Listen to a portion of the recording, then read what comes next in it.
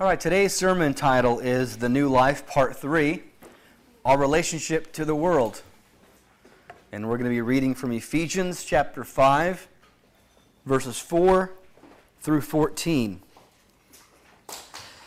Let there be no filthiness, nor foolish talk, that's wrong. Ephesians 5, verses 5 through 14. For you may be sure of this, that everyone who is sexually immoral or impure, or who is covetous, that is an idolater, has no inheritance in the kingdom of Christ and God. Let no one deceive you with empty words, for because of these things the wrath of God comes upon the sons of disobedience. Therefore do not become partners with them. For at one time you were darkness, but now you are light in the Lord. Walk as children of light. For the fruit of light is found in all that is good and right and true. And try to discern what is pleasing to the Lord. Take no part in the unfruitful works of darkness, but instead expose them. For it is shameful even to speak of the things that they do in secret. But when anything is exposed by the light, it becomes visible, for anything that becomes visible is light. Therefore it says, Awake, O sleeper, and arise from the dead, and Christ will shine on you. Let's pray. Thank you so much, Heavenly Father, for the things that you've prepared for us today to learn from your word, and for the good works that you've prepared for us to do while we remain on the earth. And use this time, God, to continue to train us and to prepare us so that we can be mature Christians, fully equipped for every good work through the teaching of your word, through the prophetic message of your word for us today. Be with us, and we ask these things in Jesus' name. Amen. Okay, so part 1 in this series was putting off the old self. Part 2 was putting on the new self. And part 3 is our relationship to the world. And starting in verse 5, Paul talks about this inheritance in the kingdom of Christ and God. This refers to the final destination for those who by the grace of Christ have been adopted as children of God and who will spend eternity with Him. This inheritance in the kingdom of Christ and God has to do with eternal life. The kingdom of Christ and God. Now, what is the opposite of this, Giacomo? Do you know? The opposite of heaven. Hell. Right. The opposite of light is? Dark. Right. Hell, sometimes called outer darkness, is eternal separation from God. So there are only two possible final destinations for every soul. There's not an intermediate purgatory place where you go and then you can kind of work it out once you know for certain that, now I'm going to follow God because I've seen His, whatever. Now I'm going to, in this afterlife, work out my way to earn my way back into heaven. There's two possible places. When you die and when you leave this life and go into the next, one is heaven and one is hell. And so in saying this, Paul is saying those who are sexually immoral or impure or covetous, which is the same thing as being idolatrous, because idolatry is what? Covetous. Well, but what is idolatry? Like you think of like paganism, idolatry, worshiping false idols. And when you covet, that's becoming an idol in your life and you're loving that thing more than God. So it's the same thing. So when Paul's saying, those who are these things, who are sexually immoral or impure or covetousness, they have no inheritance in the kingdom, what he's saying is their final destination is not heaven, it is hell. Now, this list, these aren't the only things that will keep you from heaven. 1 Corinthians 6 has a longer list of things. It's a similar list, It mentions some of these things, but it also mentions additional things like stealing and reviling or being a swindler. Those things will also keep you from heaven. But really the point is that even one sin would keep you from heaven. James 2 verse 10 says, whoever keeps the whole law but fails in one point has become guilty of all of it. The point is that God is holy, and as soon as we've sinned once, that one sin has made us too impure to be in the presence of God. So any sin would keep us out of heaven, but Paul is calling out these ones specifically. And it's because of the relevance to those he's speaking to. Benson commentary says that these things that he mentions here were commonly practiced in the pagan temples of the day as a form of worship to their false gods. And so, because many people in these churches in Ephesus had come out of that religion, had come out of that faith, Paul is specifically pointing out those things to say, those have no place in Christianity. Those aren't a form of worship in our faith. Those things, those people who do those things, have no inheritance in the kingdom of Christ and God. Now, very important here, Paul isn't warning Christians about this so they'll become afraid of their own salvation. He's not saying Christians who struggle with these things are at risk of not going to heaven. Remember, this is the same Paul who wrote Romans 6 through 8, where he talks a great deal about the Christian struggle with sin, the Christian's mentality, how we should consider ourselves dead to sin and alive to God, but how we're still going to struggle. And then Romans 8, where he says, there is no longer any condemnation for those who are in Christ. So to the Christian, he would say, the struggle's real, keep fighting it, but there's no condemnation for you. So that's what he would say to the Christian. So he's not warning the Christian here. What he's saying is the people that do these things, the people that are these things, are the ones that have no inheritance. It's an issue of identity. So he's not saying Christians who struggle are going to not go to heaven. He's talking about the people who don't just struggle with these things, but who are these things. Look at the phrasing in this verse. Everyone who is sexually immoral, who is impure, who is an idolater. He's making a distinction between us and them. The Christian and the world. And we might be uncomfortable with that because we don't like having an us versus them mentality. But Paul's doing it here for a very specific reason. And we'll see that in verse 7. But just on this one verse, I just want to make it clear, he's talking about identity here. So the last few weeks we've been talking about this new life, right? So put off the old self, put on the new self. And here he's not saying now, if you continue to struggle with these things, you won't go to heaven. Because that would change the entire gospel message, wouldn't it? If after you've been converted and you've believed and followed, if then you think if you sin too much you're going to lose it, that really turns the gospel into a gospel of works, not of grace. So what he's actually saying in this verse is, those who are these things are not Christians. They have a different identity than we do. We, as Christians, are a new creation in Christ, and new life has begun. So if we struggle with these things, that's not who we are. And this is the one thing that I say very often to Christians in 12-step programs. Because as much as those programs are helpful, when you say present tense, I'm an addict, or when you say present tense, what's that phrase? Once an addict, always an addict. The problem is I've heard people in that group begin to say things like, I can't help it, it's just who I am. And as a Christian, we're not supposed to ever be in a place where we say, I can't help it, it's just who I am.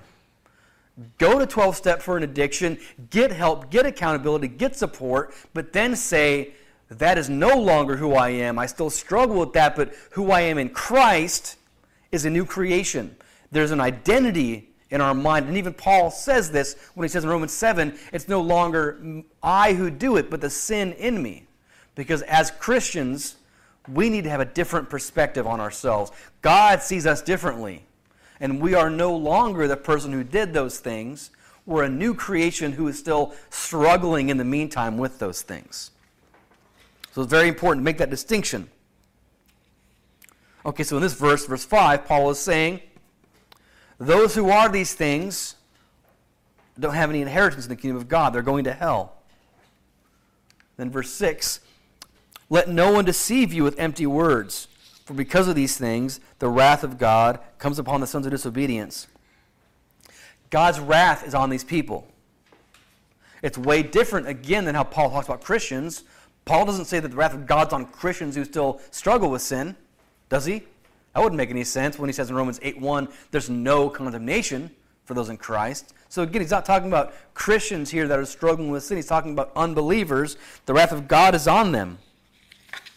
And he says, let no one deceive you with empty words. In their day, as well as ours, many seek to deceive with empty words to where we no longer see sin for what sin is. In this context specifically, talking about people in the world, people who are sinners by nature, it's still their identity, those who have not yet been forgiven, and I say yet because we're hopeful, who have not yet believed, but too often people will try to deceive us into not seeing this distinction between believer and unbeliever. And today we're told things like, really loving somebody means not just accepting them, but approving of everything they do. If you really love somebody, the world would say, you can't just let them be them on their own. You have to take up their flag and support them and approve of everything they do. But only if it's a fashionable thing.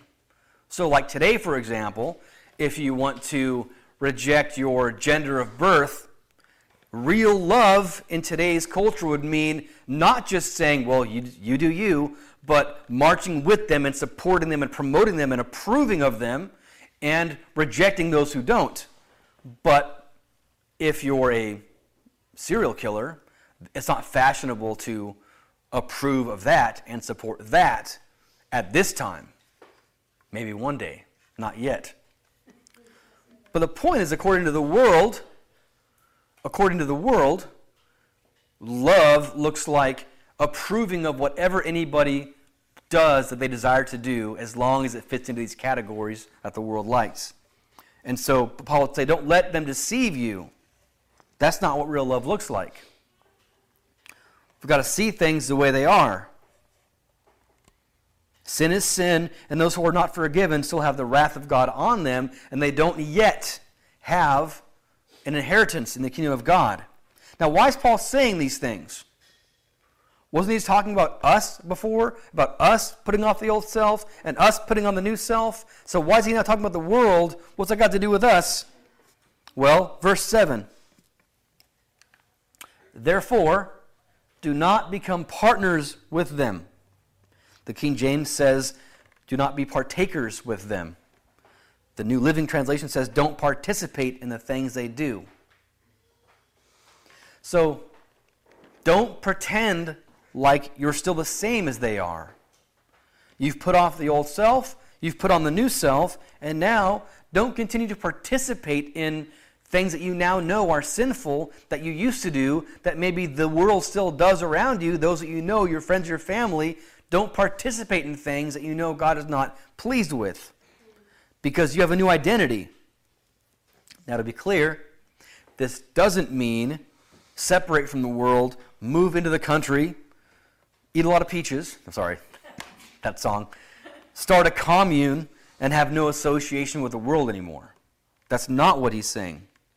Paul is specifically talking about the sins he just mentioned, and in the area of things we now know are sins, don't participate with the world in those things. Remember, Jesus himself ate and drank with tax collectors and sinners. He was around them, he was with them, but he didn't participate in sinful activity when he had those associations. He was with them, but spiritually he was separate from them. Again, it's an issue of identity. Look at verse 8.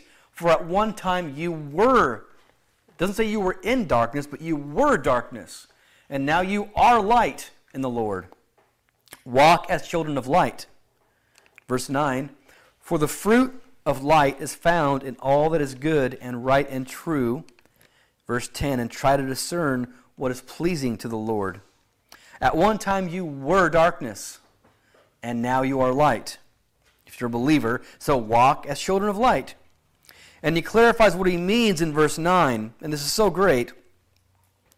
Walking as children of light means your actions produce what is good and right and true.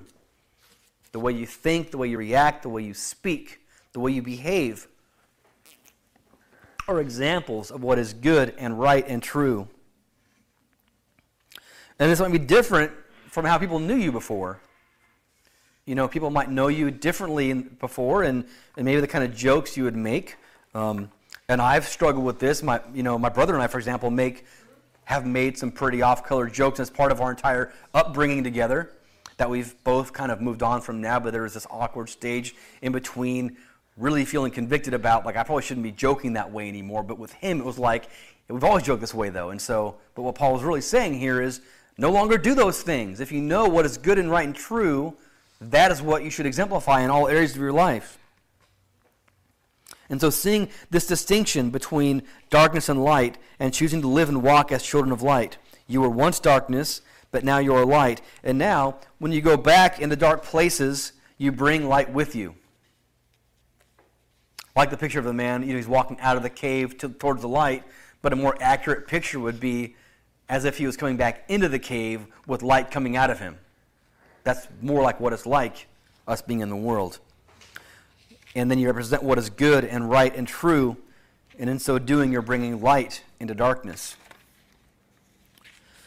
You have people in your family who are not believers. I'm just guessing. You have friends in your life that are not believers. And you do them no good by not associating with them anymore. That doesn't help them at all if you just shut yourself off from them completely. You do them a great disservice by doing so, because you have the only truth that matters. The only way to salvation is in you. And so disassociation, like these hippie communes used to do, doesn't help anybody. Instead, we should continue to associate with them, but recognizing that we have a different identity now. You're with them, but you're spiritually not the same anymore. And while among them, you should not be participating in any kind of sinful activities, but instead, you should know what pleases God, and you should represent that in front of them. Now, Paul isn't writing this just for our sake as Christians. Obviously, there is the issue that, we don't want to be tempted by sin and protect yourself from that, and don't be around those that would bring you down. Like there's some truths in there, but Paul's saying this for a different purpose. So he's talking about the wrath of God upon those who are sinners and how we shouldn't participate with their activity, but there's a purpose behind this for Paul. There's a reason why he wants us to have this new identity fresh in our minds when we associate with those who are not yet believers. There's a reason why he talks about light and darkness and how we are to walk as children of light. We begin to see that purpose in verse 11. Take no part in the unfruitful works of darkness, but instead expose them.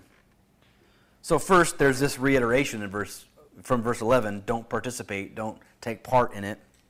But then he adds this new thing. There's the negative and the positive. The negative is don't do this. The positive is instead do this. So here the negative is don't participate in those things. And the positive is instead expose them. Well, expose what exactly? The unfruitful works of darkness, or expose those who do the unfruitful works of darkness? And then what does the word expose mean? The King James Version says reprove, which is actually a more accurate translation of the word, but there is a reason why most modern translations say expose instead of reprove.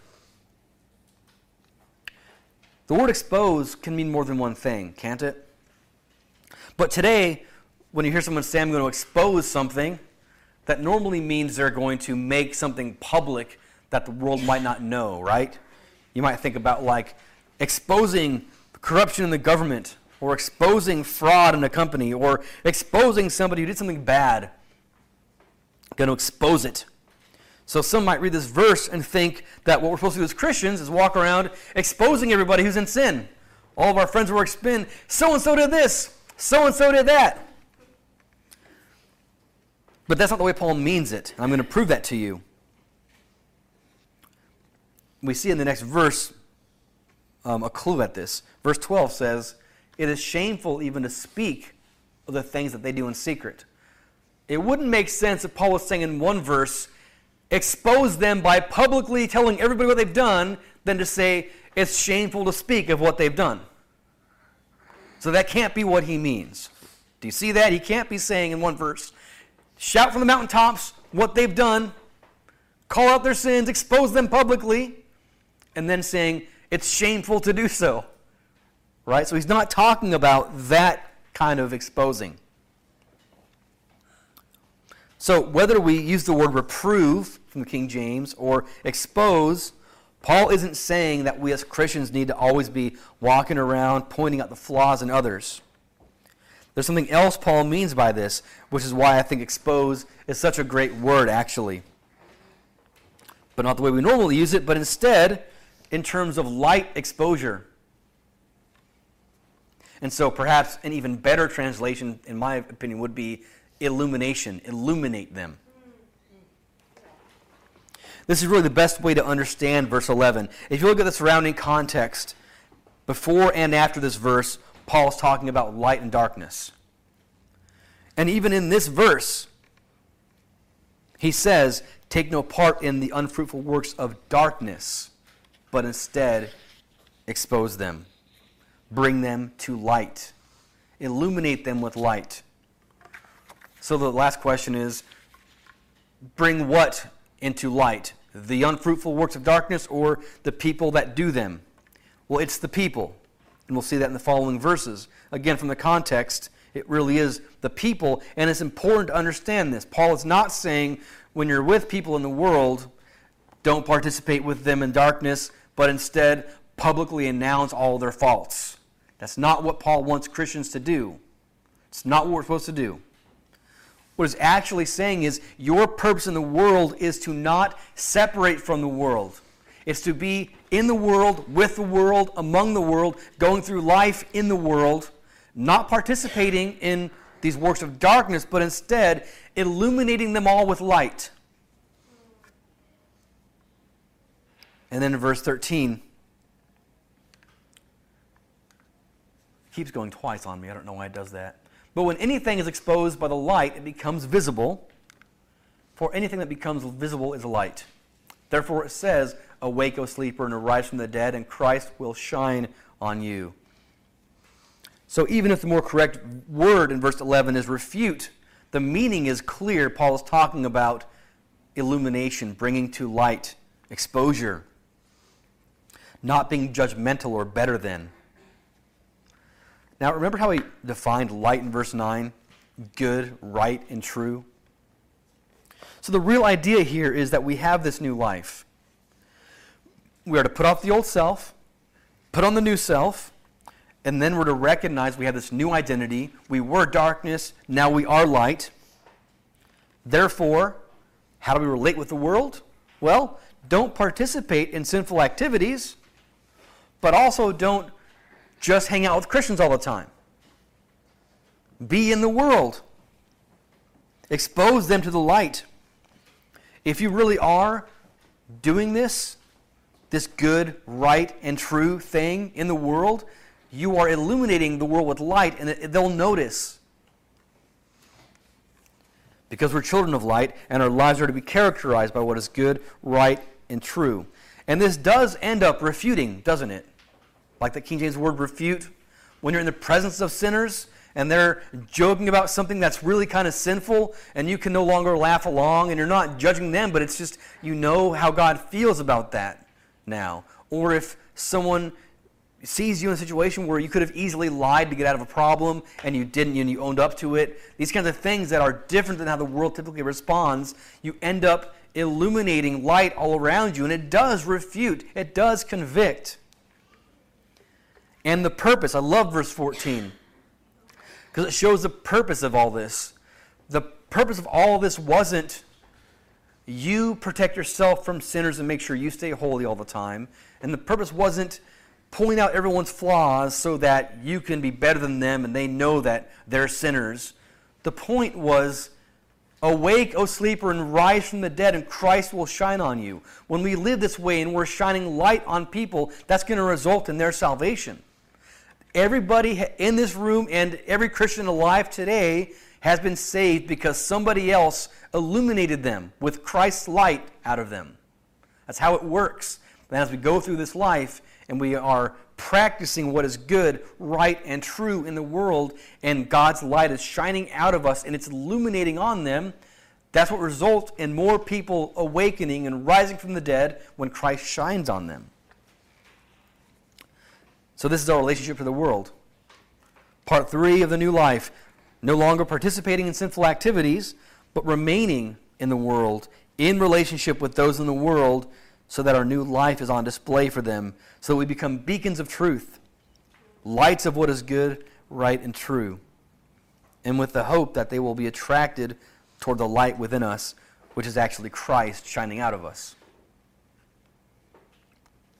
So, as we enter into communion now, the Lord's Supper, like normal, we can be grateful for what God has done for us, be grateful for the salvation He's given us, and also we can be praying for those in our lives that are not saved yet.